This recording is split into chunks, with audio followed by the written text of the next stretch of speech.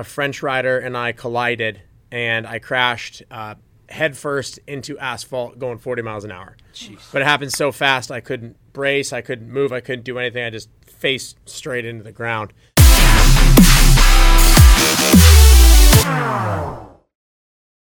Unleashed with the Dingo and Danny. Fueled by Monster Energy. Which lady, are you selfieing? No. Are you good, Danny? I'm Is good. everyone good? Yeah? Yeah. Connor Fields, are you good? I'm ready. We got a BMX gold medalist in the room today. Let's give it up. That's right. Champion of America. Champion. You guys, we may not have anything to talk about. These guys already spoke for an hour before and talked about, Olympic stuff. Obviously, Danny's two-time Olympic silver medalist. Yeah. Connor is one-time gold medalist. Well, which is the official world champion. I guess, yeah.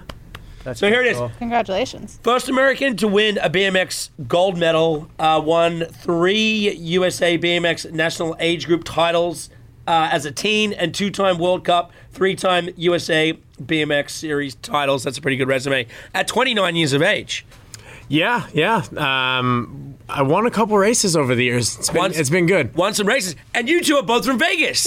Yeah, we are. So we have Brittany with us as always. Thank you, Brittany. Thank and then you. we have Danny over here, who we are connected at the hip. We are connected. So I'm going to start off with something. We're almost going to go backwards today. So I have a video here that I'm going to play. I think the sound should be good.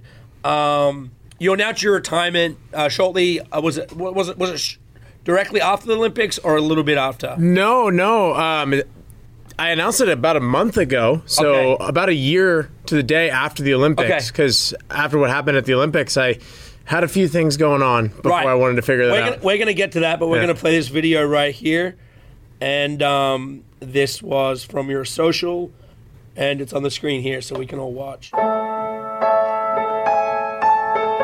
How do you know when it's time to stop doing the only thing you've ever done?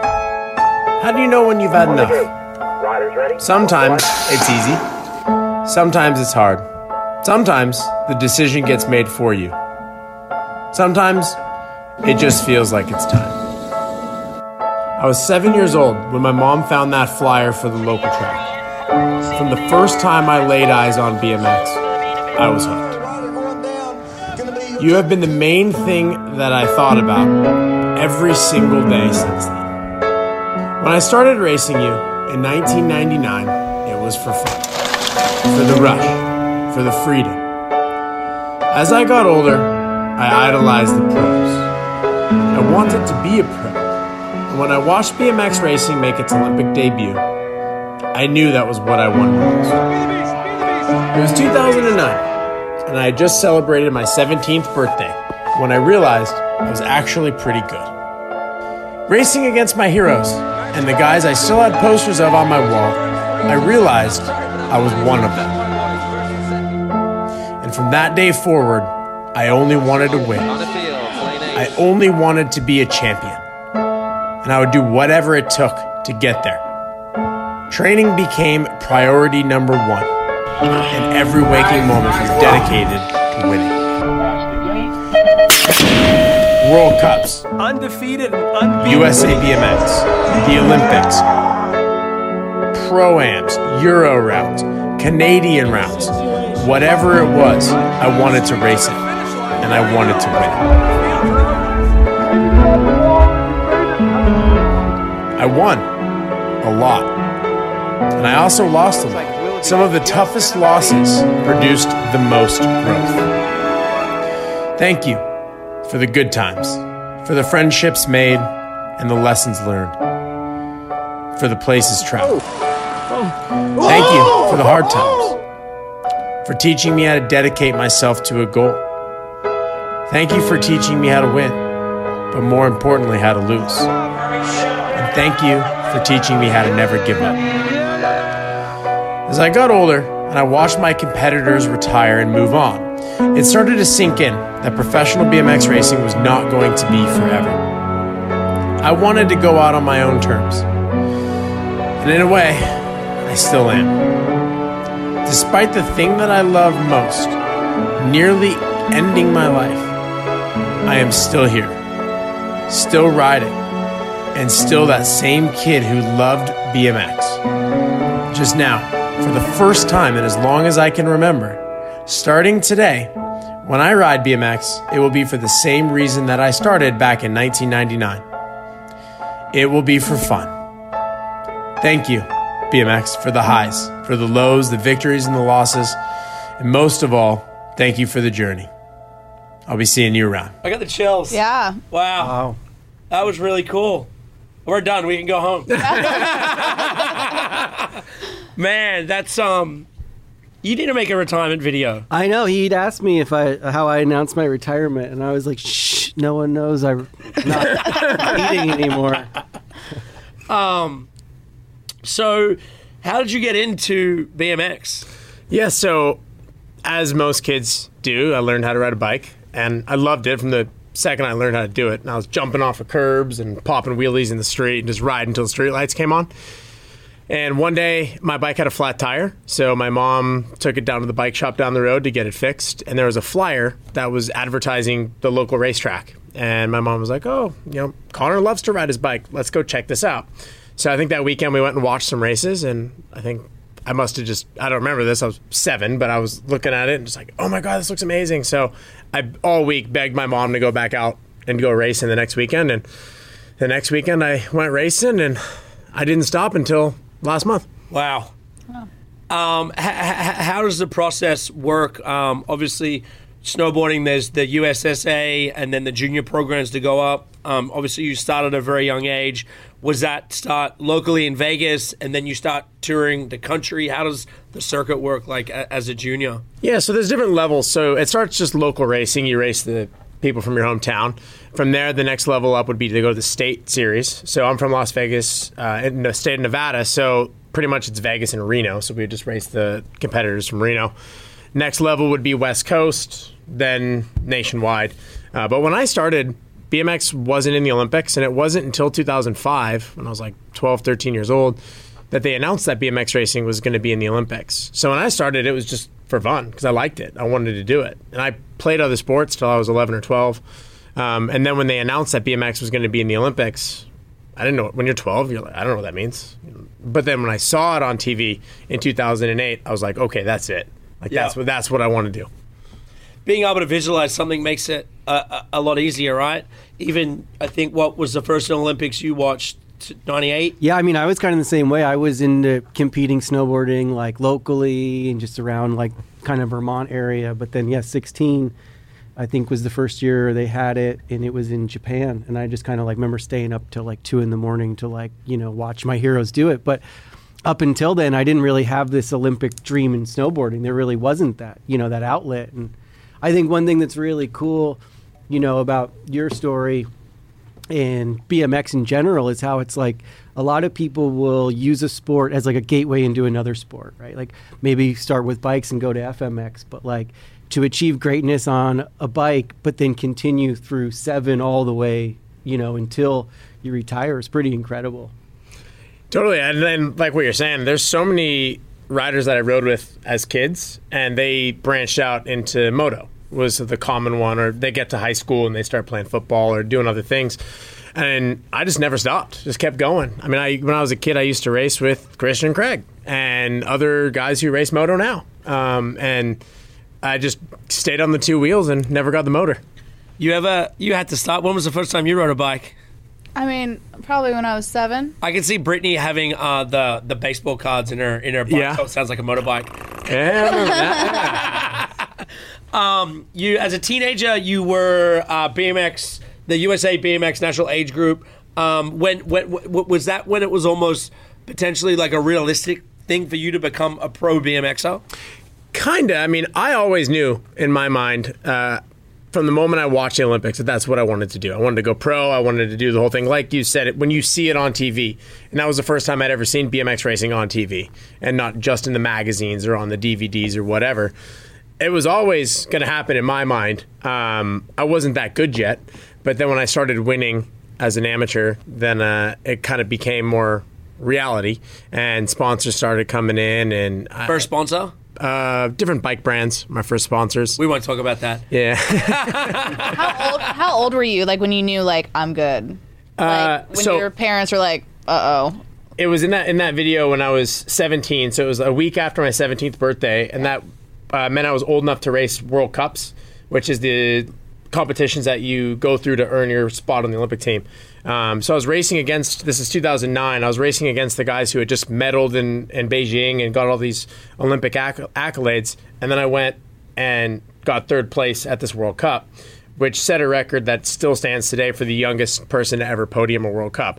And it was my first one. Oh, wow. And so it was kind of in that moment, like, I didn't expect that. My parents didn't expect that. Nobody expected it. And it was like, okay, this kid's got something here. And then from then on, it was like 100% dedication. Do you? Sorry, go ahead. Did you stay in? So you were 17, so you were still in high school, or did you? Yeah, that you was did both. I did both. So You were like that hot little like junior, like, oh, I'm just like a pro. yeah, exactly. So I was a senior, and Whatever. she thinks I'm hot. She's flirting with you. Yeah, no. I hope my fiance doesn't watch this. But I went to school. I think it was like Tuesday or Wednesday before that event. The event was in San Diego, and I'm in class, just normal student. And I go on the weekend. I podium a World Cup. I'm getting checks, popping champagne, doing the whole thing. And Monday morning, back in class. And Show and tell. yeah, so, What'd you do this weekend? so that was pretty funny. But that's a good story too. I mean, that night they had an official after party, and I was 17. But somehow I managed to sneak my way in there. I'll never forget. That was like, at the time, and even now looking back, that might have been like the peak of my life. Like being a young kid, races first thing, dream comes true, sneaking into the after party, out all weekend, back to school Monday. It's like, that was a fond memory. Another thing like that I think a lot of people don't understand, at a teenager, when you start going into that, you're sacrificing. This isn't just something on a whim. You're like, oh, like, how much did you have to sacrifice as a teen to lose probably a lot of your teenage childhood when people are, blowing up mailboxes, partying at night, do whatever it is that kids do. You're out there sacrificing this dream. Yeah, I mean, I trained 6 days a week from the time I was 15. So I really should have just had like a pre-programmed response in my phone that would say, sorry, I can't, I've got practice.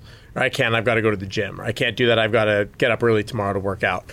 I would go work out before school, go to school, and then go ride after school. Yep. So it was just a constant dedication to trying to get better, but it was because that's what I wanted to do.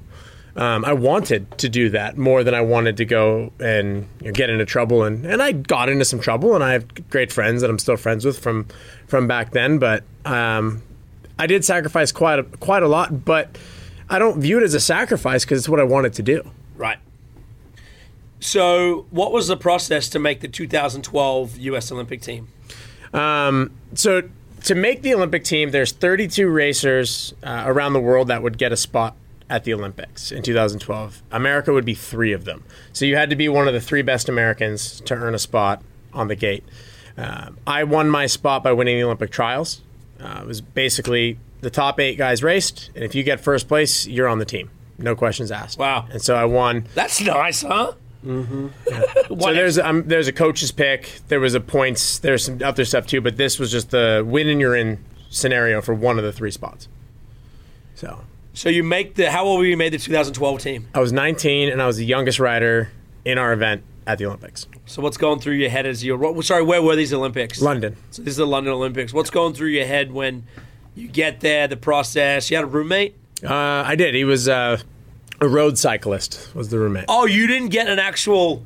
Because there's only 3 of guys, us. so the other 2 got each other. The other 2 were like best friends, so it made sense that they would be together and that I would be the one meeting somebody. And I remember it was like a 30-year-old road cyclist, so we had nothing in common. Nothing in common. I'm like a 19-year-old BMX punk, and he's like a 30-year-old father. Yeah, and wow. So yeah, but he's a nice guy, and we were all on the same team there. So who were your 2 roommates?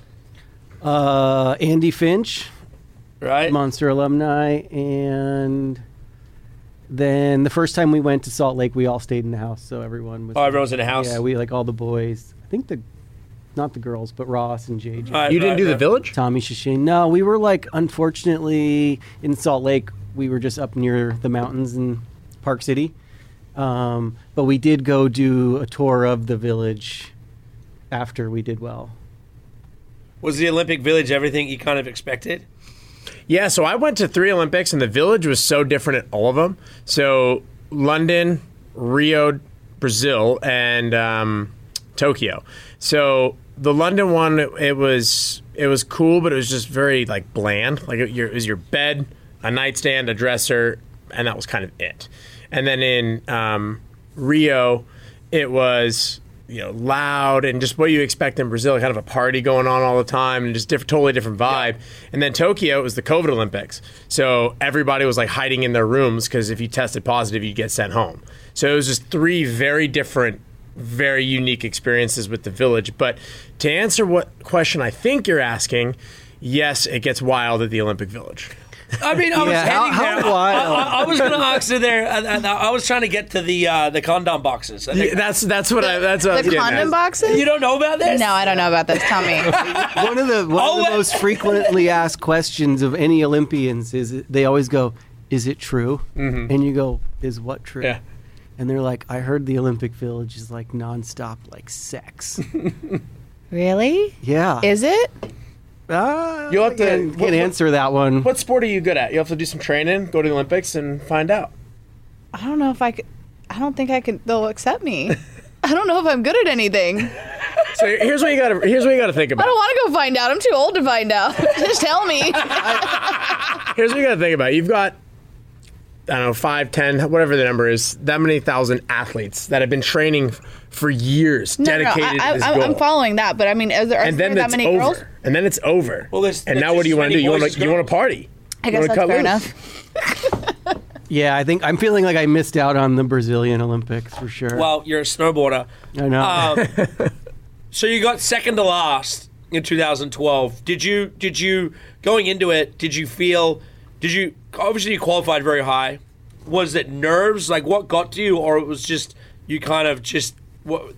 Too much sex. What happened? Because you obviously qualified very high, yeah. and then finished. So what ended up happening, so there was 32 guys who raced. The final is 8. Yep. So I made it all the way to the final, yep. and then I got 7th out of the 8 in the final. Yep. But I was... Sorry, I'm not bagging on it. Final. Got 7th in the Olympics, and I'm like, you sucked at this one, dude. You beat more than one person, Ding. But as you're very aware, you know this, you either get a gold medal, a silver medal, a bronze medal, or a participation certificate. If you get 4th or worse, you literally Nobody wants that. There's 2 different kinds of athletes. You've got 5 to 10 athletes in every sport that are there to try to win. And then you have the other athletes who just know, even on their best day, they have no shot at winning. But they're just happy to be there. They're happy to be there. I would be one of those athletes. They want. That's my No, you'd be out in the Athlete Village participating. Oh, man. But, yeah, so I qualified for the finals as the number 1 seed and had an amazing chance to win. But being 19 caught up to me at that moment where it was like I really hadn't won that much because I was so young, and now I'm in the biggest moment on the biggest stage with everything right in front of me, and I have to seize the moment, and I just wasn't ready, and I kind of choked. Qualifying first, does that mean you get the gate pick, or there's a certain gate? That means I get the gate pick, and I get the preferred inside line. What went through your head at the gate drop? Before the gate drop, the last thing I said to my coach was, I'm going to win. So like I had already thought I was going to win, and that was the mistake, as I got too far ahead of myself. I wasn't just thinking step by step. I was already thinking about the celebrations before thinking about what I needed to do to get there. But then the gate dropped, and I immediately knew that I was off.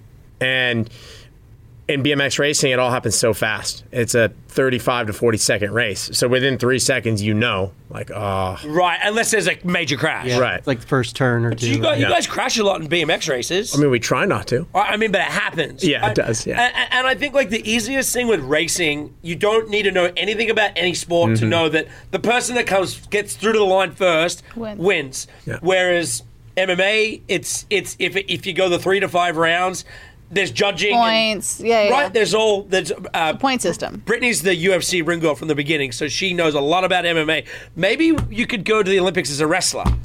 A wrestler? We could get Rhonda to be your coach. Oh my gosh, this is something. Or what if they made like Octagon Girls as like an actual... We'll have all the ring girls like lined up, you know? All right.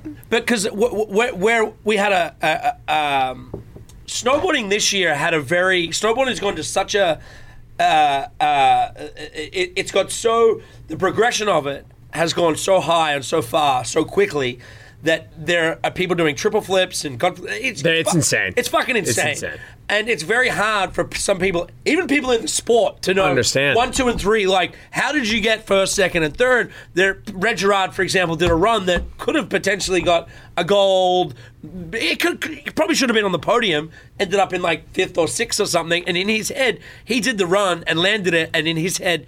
And it's one of those weird things where if you go out too early and do the gnarliest shit in the first couple, if you're out of the gate in the first top 6, most likely you could do the gnarliest run, but the guy who's going to get a second run is going to come. The scores are, and it's very hard for people that don't know to watch. If it's hard for us, the judges don't know. Whereas you're in this sport, but it's easy for the audience to watch and not understand and know that the guy that gets first or the guy that gets 7th, that they know where the placement is. Totally, and that's one reason I always enjoyed and was drawn to racing is because at the end of the day, I can't blame anybody else. Just like in a judge sport where you're like, I should have won, but they gave me second. You know, I could make the argument I should have won. In racing, you either did or you didn't, and I don't have to blame anybody else but yourself for not executing. So I always like that. But due to the success that snowboarding and some of the action sports in the Winter Olympics, BMX racing, we were the first action sport added to the Summer Olympics. Right. What year was that? Oh, wait. 2008. Yep. Okay. And one of the reasons I've heard that they chose BMX racing is for the exact reason that you're saying, is that it's just so easy to understand. You don't need to know anything about action sports. All you need to understand is the first person across the finish line wins. Because the casual fan who tunes in for the Olympics doesn't ever watch snowboarding or skiing or any of these sports ever. Then they watch the Olympics, they see all these crazy tricks, and they might think that crazy backflip looked insane, but it's not as technically difficult as some of these tricks where maybe you're not going as high, but they're way harder to perform. Yeah. And the average casual viewer doesn't know. Yeah. So tell your coach you're going to win. You get 7th. As a 19-year-old kid, probably a pretty bad day for you. Oh, I thought the world was ending. The sun wasn't coming out tomorrow, and nothing was ever going to be okay again. Yeah. Yeah. And 4 years is a long time, especially as a 19-year-old. It really is. And I don't think you have a full appreciation of that moment until down the road and you look back and you realize, like, what an opportunity. And also that, you know, at the time you think that the sun's not coming out tomorrow and nothing's ever going to be okay. But then also you can look back and say, hey, you know what? It sucked. It was hard. But in the grand scheme of life, you're going to have more opportunities and more things and just keep on trucking. But when you're in that moment, it's hard. It's hard to think that way. I liked what you said in your video when you were like, and thank you for like teaching me how to lose. Yeah. You know, like I think that that's such an important part of any competition, like a competitive sport or just in life, right? Like you appreciate your wins, but when you can really appreciate your losses and learn from them and grow from them, I mean, I loved when you said that. It's true. Yeah. I mean, you don't learn anything from winning. Right. Well, it's easy to be a great winner, but it's hard to be a great loser. Yeah.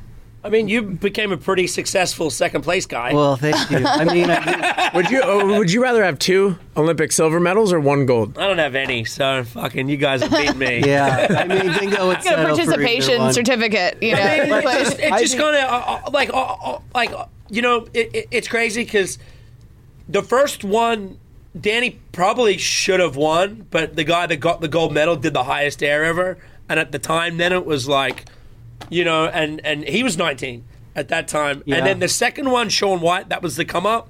Danny definitely deserved second on that one. Shaun was like, well, we were only 2 points apart on that. It was close. No, it was very close, and that run but that was the beginning of probably one of the best half-pipe competitors. I mean, Danny and Shaun went back-to-back for a long time, you know, and then there was the one time you beat him, clearly was at the Tahoe Cup or whatnot, and that's when you started 270 in. So these guys had this battle, but it was crazy because they were the first, it was 52 years and our first American podium sweep in however long, first Olympic snowboarding in America, and everything changed from 2002, like that wave, into 2006, and then it became like, you know, it became like rock star type shit, and people on the cover of Rolling Stone, and the industry did this, like, you know, kind of crazy, you know.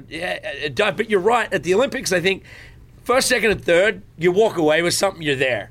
Right, that means, and so obviously winning, but then coming away with 2 Olympic medals, you stood on that podium twice on that period of time. So it's I don't know, pretty badass. I don't know what I'd say. It's tough. It's tough. Pretty badass. Yeah, I mean, just becoming, like what they say, which is really cool, is like getting to go, and the experience is like you're always an Olympian, and that's like part of this 1 percentile or less than 0.01 percentile of people who actually compete in sports who get to like go as a group and compete for their nations, right? And that's one of the coolest things. But I think as a competitor, you always want more, right? Even if you do win, it's like you wanted to win better in certain ways. I didn't win by enough. Yeah, I didn't win by enough, or I didn't do this. But that's what drives you to get to that level. Like, there's a little bit of that in anyone who reaches the top of not just sport, whatever your field is, but you don't get to the top without wanting that continuous improvement of getting to the very, very best you can be. It's also interesting, like, when they have the Olympics, right? It's every 4 years or so, so you have to be at the peak in that time that it just so happens to be it. So like it's just the timing of it too. Like you just so happen to be 24 at the peak or whatever age, 19, 16, whatever. But I think that's also interesting. It's just like a fate of time. So no, totally true. And right? Beautiful too, because like some people come out of nowhere, right? Like Brett Gerard, and when he won his slopestyle, it was like the year before, no one really counted him as the one or anything, and you come out like so a lot could happen in 4 years. And other people. But then also there's those times where you could be the best in the world and you go there. One bad day. You get COVID, you don't even get to compete or something, so. He's a coach now, and who he coaches, Q, she got second. Yeah, she got a silver medal in China. He's great at getting silver guy. medals. He got. That's what I told her. I go, I didn't promise you anything higher. If I knew how to get golds, I would have. He ended up getting COVID and couldn't go to China with us. So I had to do it all by phone. That was a pretty sad moment. That was super sad. And going back to what you were saying about that every 4 years, and we're going to jump forward a little here.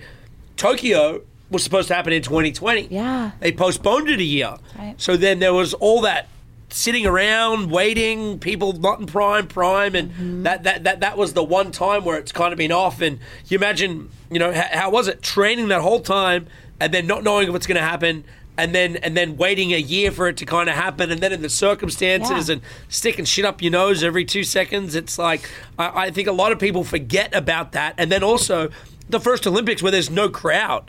You're just used to it. Now, by 2020, that's your third Olympics. You're 1 gold medal deep. You're used to an environment to where there was almost, a non-environment in 2020. Let's go back to that 4-year period. Was it just straight training and focus? Did you keep the same coach? Is this from London through Rio? Yes. Yeah. That was when I was really just starting to hit my stride, 2021, 22. Because that's your peak body. Kind of. I mean, and I'm sure you'd kind of agree, like you physically get a little bit stronger more in your late 20s, but in your early 20s, you have a little bit more of that, like, I don't even care what happens. I'm just going to send it. And then you get older, you take a few hits, you grow, and you start, whether you have a wife or kids or just responsibilities, you start thinking twice sometimes before just sending it. But when you're 20, just caution, it goes into the wind. You just send it. Yep. So I was really in that period where I was just riding a high, trying to win everything, living the dream. Had some great years, had a lot of fun, but at the end of the day, in the back of my mind, I always knew I wanted the big one. Right? I want to win all the titles. I want to win the U.S. title, the World Championship, the World Cup, the Canadian. I want to win it all, but I always wanted the big one, which is the Olympics. And I'm sure you could, back me up on this. You could win whatever the highest level is in your sport, whether it's the X Games or the USA BMX #1 Pro, whatever it is. And in your sport, that's a really big deal. But as soon as you leave your sport, nobody has any idea what that is. But if you walk up anywhere in the world, you can say I'm an Olympic medalist. People know what that means.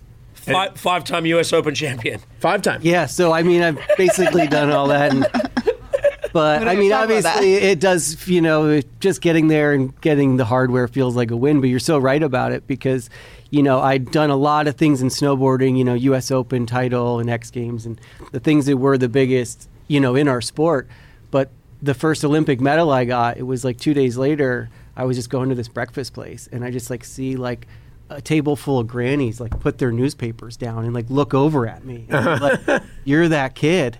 And I was like, whoa. Yeah. Because, like, you know, I'd only experienced a little bit of, like, recognition from, like, people my age or snowboarders and skaters in our group. But then the Olympics brings in, like, anyone who has a television or reads a newspaper will know who you are. Yeah, totally. Yeah. Even Jay Leno. Yeah. Even Jay, I mean, I got to hang out We'll with make Dave fun of you Chappelle. in his opening line.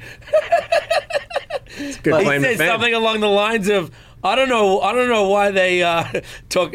I don't know why they think testing for weed is a bad thing unless they're standing at the bottom of the half pipe holding a candy bar. So let's get into Rio. And you said the environment was different getting there, the party environment. That just Brazil in general. Brazil was also, I believe, one of the best documented Olympics, you know, of recent years of the way they did it. Were you? Real quick side question: did you happen to hang out with Lochte or any of the swimmers through that process? No, but I had to deal with Ralph Lauren. Right. So going into every Olympics, Ralph Lauren picks 8 to 10 athletes to be brand ambassadors for Ralph Lauren. They do 2-year contracts with the summer Olympic athletes, and then they move over to the winter athletes, and they do 2 years with the winter athletes. They just kind of go on a cycle. So for Rio, I was selected to be one of the Ralph Lauren athletes. So we got to go on the Today Show and model the opening ceremonies outfits and photo shoots, and it was an awesome experience until I was getting blown up on my phone because Ryan Lochte, who's another Ralph Lauren athlete, was making a mockery of Brazil, and angry Brazilian fans were coming at anybody and everything they could get their hands on because of what happened with Ryan Lochte. So that part about it wasn't very much fun. But I wasn't down there. He would have been partying probably around the same time I arrived because we were at the very end of the games, so we didn't show up for openings. We stayed home training. But didn't the media kind of ruin a bunch of that stuff? Because once that happened, that was all anybody talked about. Yes, a little bit. Yeah, what was the scandal? What were they doing again? Okay, so Dirt. Low key, he also married a monster model.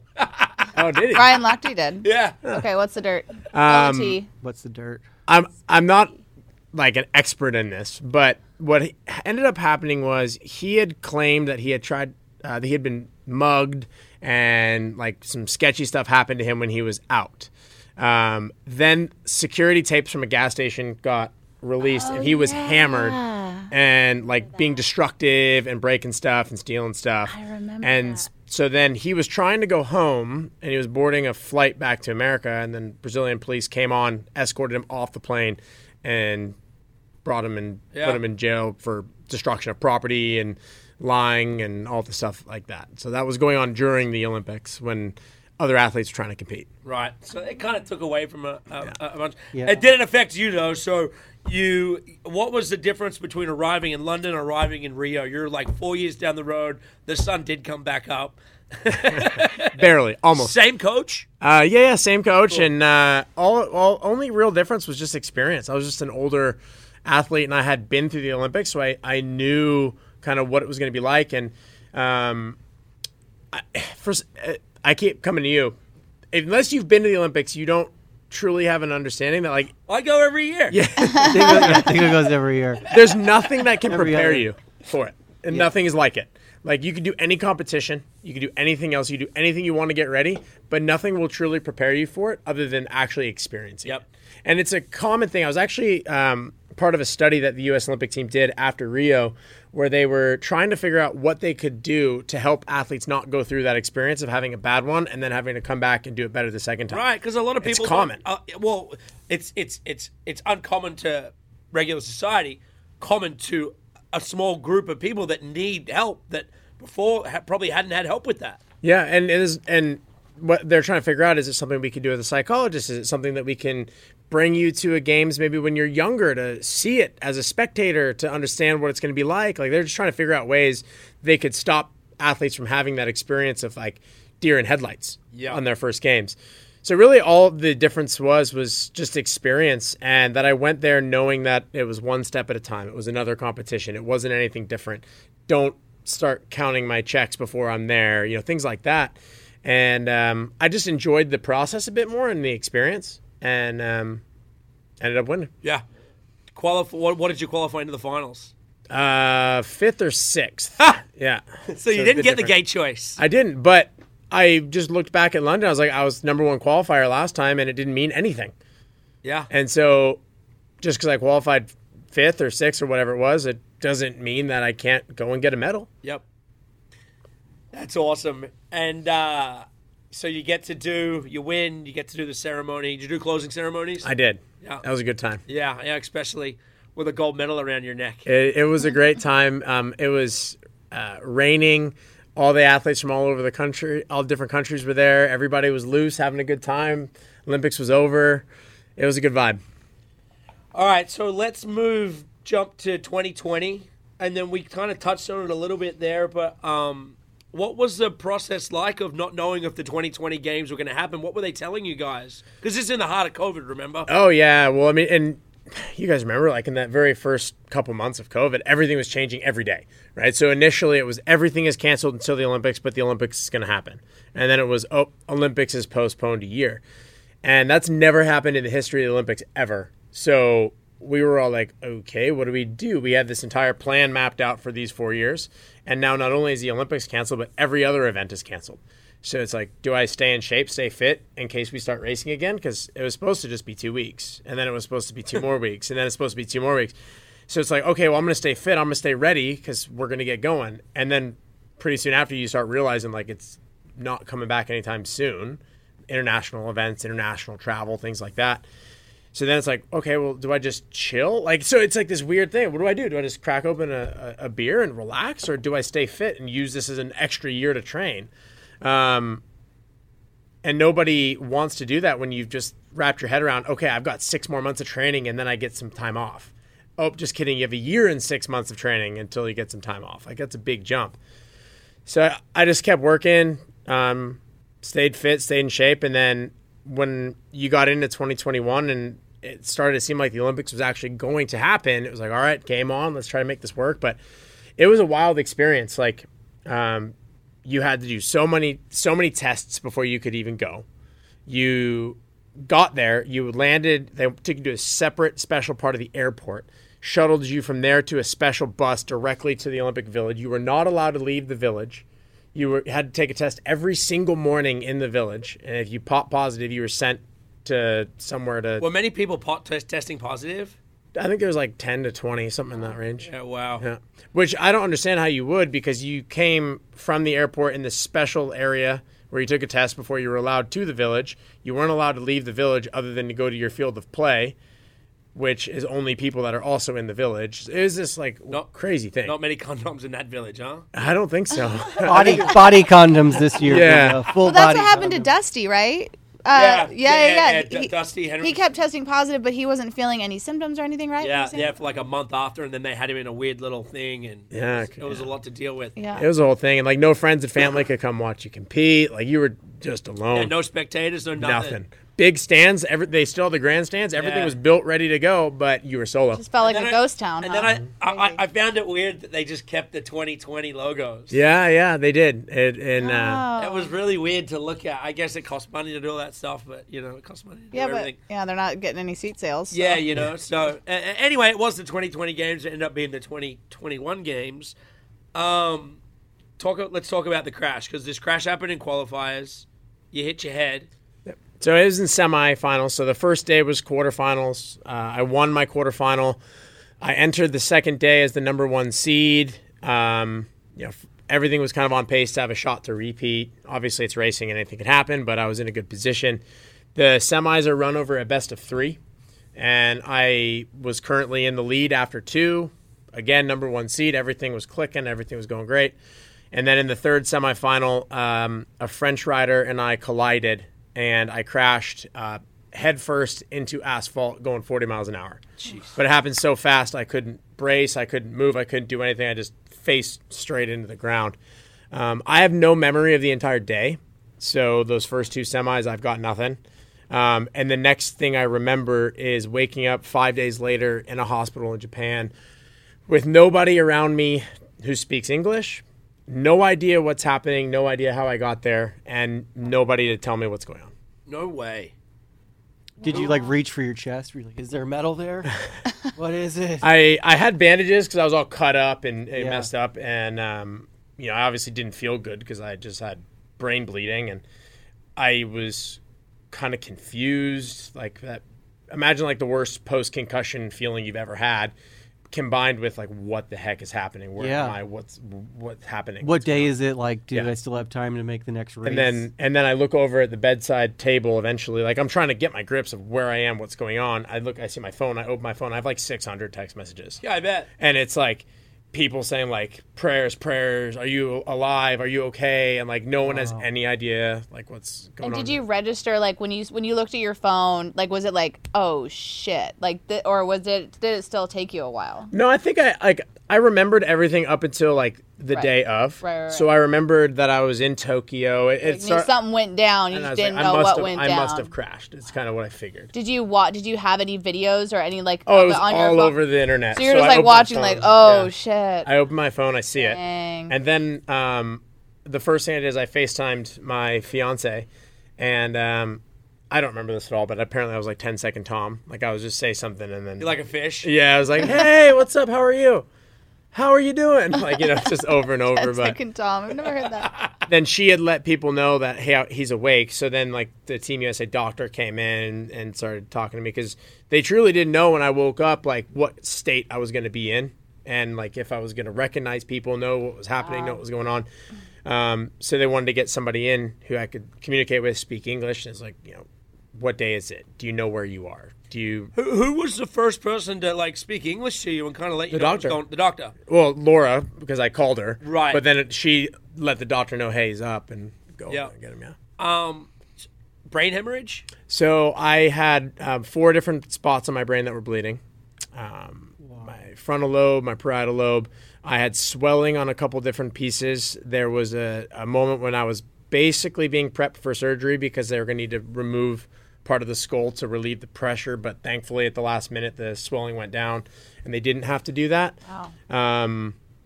And it was like pretty touch and go. I stopped breathing when I was on the track. They had to create an airway. Jesus. How'd they do that. Whatever you call it, down the throat. Yeah.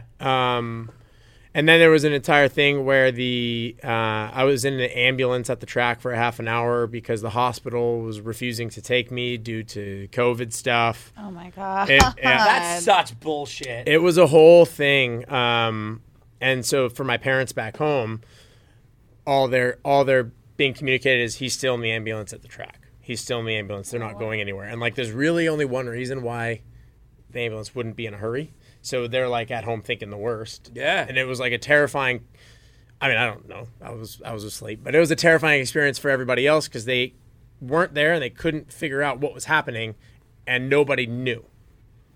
So it was a hard day for a lot of people. Yeah. Well, you didn't know you were sleeping. Yeah, I was taking a nap, man. But did many people realize that you almost died? People there, people connected to me, people that have a reason to know do. I think it's something that's uncomfortable for people to talk about. Injuries and head injuries in general. Nobody ever wants to sit and be like, tell me about your head injury, right? It's just something that's hard to think about and talk about. And even me, like I have competitors who I've competed against and friends of mine who have had brain injuries and are not the same. And like, it's not something you like to think about or focus on. Like you just, Yeah, you can't. you can't, especially when you're an action sport athlete and that could be you. Yeah. But I don't think people, and I don't expect people to know just how bad it was because I'm not like running around waving my hand telling everybody, hey, I almost died. Like, it happened. It sucked. It was awful. I am so thankful that at the end of the day, everything turned out okay. And Yeah. I made a full recovery. And How quick was that recovery, or what was the process of learning to, walk or talk, or like what was the steps on that? so the first thing was we got to get him home. I'm in Japan right now. Yeah. And I'm alone. And In so- COVID times. in COVID times, and nobody can come. Like the Olympics is over, the closing ceremonies have come and gone. Like I didn't wheel you down there and wheel you through and wave your hand up. I mean, Weekend at Bernie's. There you go. Hey guys, going on? yeah. So get me home, and then I got home and I immediately went to the University of Utah Hospital for tests. Like let's see where he's at. Let's see what's going on. Like let's see what's affected. luckily with me, nothing physically was affected. So like all my brain body connection, I could move, my balance, everything was fine. I mean, I had broken ribs, collapsed lung, torn ligaments in shoulder and bicep. So like that wasn't okay, but I could move. And then it was like neurological testing to see, you know, like imagine a 3-hour concussion test, trying to figure out like what parts of your brain work and don't. And they identified the parts that weren't working properly. And then it was 4 months of rehabilitation to get those back kind of firing at the level that they would have been firing at before the injury. Wow. And so for about 2 months, so it's kind of funny to think about it now, but the part of my brain that I hurt the worst is my frontal lobe, and that is kind of your filter. Like that is what stops you from... I've had a couple friends that have lost their filters. Yes. So that's why people, when they have a concussion, will just say whatever, do whatever. Like they don't think because their brain is injured. It's not working properly. Mm-hmm. And so for about 2 months, I would say anything to anyone at any time with no thought of whether it's appropriate or not. And I'm very thankful that I didn't say anything too bad online. I have some stuff that I put out that I maybe, looking back, wouldn't have normally put out there. It's okay. You hit your head. But I'm lucky I didn't say anything too bad, like get me in trouble. But yeah, there's some conversation. I got kicked out of an IHOP. I mean, I had some stuff that is just not how I normally would be. Who hasn't been kicked out of an IHOP? This is at 2 p.m. This isn't at like 2 a.m. But yeah, everything. I had a great team of people around me helping me with rehabilitation. My family was super supportive. I worked very hard, and luckily enough, I came out the other side. And then my reward for coming out the other side of the head injury was, hey, your head's better. Let's get your shoulder fixed. Let's go down to Stedman and Vail and get your shoulder reconstructed. And now you're all good, and then we can go to the start to where, you know, you decided to retire a month ago. Yep. And I'd say that you've had a very successful career. Appeared at 3 Olympics, and you walked away with the gold medal and all the other championships that you wanted along the way that for the community and yourself means a lot more than just saying I'm an Olympic gold medalist. It was interesting talking before you, but you went and got a degree. Yep. So one of the great things about being a member of the Olympic team is if you want to go to school, they will support you with a scholarship to go to school. And I can only train for so many hours a day, so I just part-time for 8 years. I part-time would just go to school and take some classes and try to do things that would be helpful for me while I was racing. So I did business, so I learned about accounting and finance and marketing and things that I used throughout my career in different ways. But once I got healthy, I didn't want to decide too soon that I was going to retire, right? Because after a big hit, after a big injury, everyone's like, oh, I'm done. I'm never going. And like I've had that before too. Break an arm, you're like, I'm done. This is it. I'm done. But then you get healthy and you start competing or riding a little bit, and you're like, oh, I'm okay. We're good. I mean, I would assume you probably had those hits where you're like, this is it. I'm not doing this again. Oh yeah. I mean, there was times where I was like, well, I don't know if I'm ever gonna be on the podium again after that injury, and then I'd like win an event and be like, oh wait, cool. I'm back. Yeah, I'm back. So I just didn't want to be like too reactive and be like, all right, I had a big hit, like I'm done. And then 6 months down the track, be like, oh, I want to race again. And I was also like 30 minutes away from potentially not potentially contending, but potentially winning another gold medal. Like I was right there. Yep. I trained for 5 years for a race, and I didn't get to finish it, right? And so that leaves a bit of a sour taste in your mouth.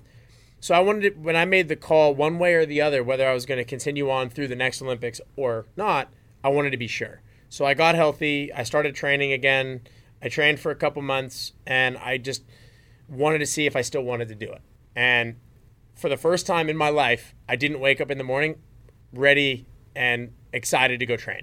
I woke up and think, ugh, I got to go do this today. Yeah. Or I watched a race on TV, and instead of thinking, man, I would have smoked those guys, there's a piece of that still there, but it was more like, glad I'm not there today. That looks like a horrible course. You know, it was the first time that I kind of had thoughts that were a bit different. And that kind of made me recognize, it's probably time. Yep. It's probably time. And let's talk about Chase Bikes. You were a part of the company, from early stages. You've perfected building this bike, and you're still heavily involved with the company. I mean, it's one thing to walk away completely, but to stay involved is always, I think, a good thing. Even Danny's kind of turned to coaching. It's you guys have spent your whole lives doing this thing, to walk away, which some people do. But, to be a part of something like that and building these bikes, that's still going to mean quite a lot to you. Yeah, totally. I mean, end of the day, I'm still that kid. Like, who loves BMX, and there's still that 7-year-old who, thought about it 24 hours a day in there. So I'm doing some coaching as well. I love doing beginner coaching. We were talking off air about, he's doing some stuff with the more elite level now, but I love teaching kids how to ride a bike, how to jump for the first time, like the basics. Like, that's so rewarding for me to give that gift to these other kids and potentially inspire them to go further. And then, I've been a part of Chase Bikes since day number 1. That they signed me before they even had a bike to show me. They just had an idea. Yeah. And I even helped pick the name. And so I feel very lucky, but I also feel like part of the brand. Like, I've helped build this from ground up to where now that bicycle has won everything it's possible to win in the sport. And they are generally known as the best, if not the best, or one of the best bikes in the sport. There's a Chase bike that now sits on the floor of the Hall of Fame. Sick. And I got to help design it. And so moving forward, I'm looking forward to continuing that relationship in a different way and helping with product development, helping figure out what athletes are going to sign next and marketing strategies and things like that. So it's cool.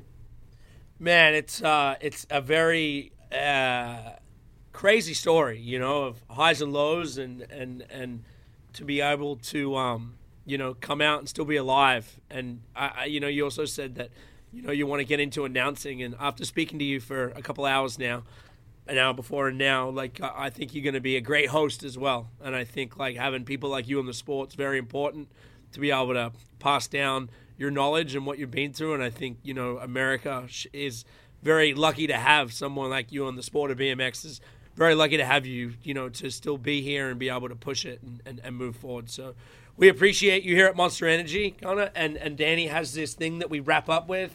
He's got a few lightning round questions, and we're just going to fire them off. And before that, thank you for the kind words. I appreciate course, that. Man. Yeah, you are definitely a true legend and have probably inspired hundreds and thousands of kids to pick up that bike in a different way, And on that, what advice to young kids looking to be pro BMXers do you have? Two big things. Have fun, but work hard. What's the best part about growing up in Vegas as a biker? It doesn't rain, and it doesn't snow, so we can ride year round. I could ride pretty much every single day when I was a kid. It was hot, but I could ride. Very hot. Who was your inspiration? So growing up in Vegas, I loved all kinds of BMX as a kid. So TJ Lavin, he was kind of the local legend growing up. Love TJ. Yeah, he's a good dude. And like even Dave Mira, I used to play Dave Mira video games when I was a kid. And then some other guys on the racing side, Kyle Bennett and a couple others would have been the inspiration. Very cool. How many times have you watched the movie Rad? 4 or 5, nothing crazy, but it's a classic movie. Yeah, 4 or 5. I've watched it about probably 10 times. And I can't go that fast on a bike. Most special trophy in your home to you? Obviously, it'd be the Olympic gold medal. I mean, I think that's kind of a cop-out. It's an easy one. But sitting right next to my gold medal is my very first trophy. So it's about this tall. It's a little silver one. It's 1999 4th place. Yeah, so it's right next to the gold medal. It's pretty cool. Yeah, they need to give more medals out for 4th and 5th and 6th like they do when you're a kid. If you had a superpower, what would it be? Teleportation, so I don't have to go to the airport. Hopefully they're working on that. I think they are. Like a big tunnel shooter thing, right? Where you get in a tube. Yeah. I just think, I want to go snowboarding today. I'm going to go to Vail and just close my eyes and I'm there. Like, that'd be nice. Hopefully we're allowed to see that. Yeah. What's the favorite city or country you've traveled for BMX? Can I say 2? Yeah. Most epic race we ever did. We had a race on an island called Curacao. Don't know if you've ever heard of it. It's in the Caribbean. It's a tiny little island. And they had a BMX track there and a BMX race there. And we stayed at like a beach resort hotel. So it was like you had to have so much discipline not to just be on vacation. Mai Tai in the pool. And the race was in the evening too. So you'd be sitting at the beach all day just like, it was amazing. It was unreal. After the race was over, we'd go and jump in the ocean. And it was a good time. So if every race was there, I might have came back. And then the other one, I spent a lot of time in your homeland in Australia. Yeah, we're BMX guys. Yep. And all over, Gold Coast, Brisbane, Melbourne, Sydney, been all over. And I really enjoy Australia as well. Culture, food, people, good people. Sick. Sickos. Sickos. Yeah. Bunch of sick. Well, Yeah. Well, I think that's it. One more. 1 out of a million. What are the chances you'd ever come out of retirement for the next Olympics? Is there any like specific reason? Like, is the world going to end if I don't, or is it like just I would have to decide I want to? You would have to, just the world's about to end. If the world's about to end, Well, that's then I'll do it. No, Then I'll you'd do have it. to decide you want to. Yeah. We'll I'm decide good, for man. you. He's good. I'm He's good. good. Hang it up. Brittany, anything? No, I Lots think you to covered say. all the bases. Did you know Ty Penny? I do. Yeah, I do too. Well, Vegas, and we were just talking about Vegas is like oddly small. It is it's Yeah. small. Yeah, that's the crew. And you said TJ Lab, and I was like, hey, Yep. you must know the same people. I'm sure there's probably more. Oh, there is. Yeah. If we know them, then yeah. Yeah. Well, thank you, dude. That was awesome. Thank you guys for having me. Legend. Rockstar. It's a wrap.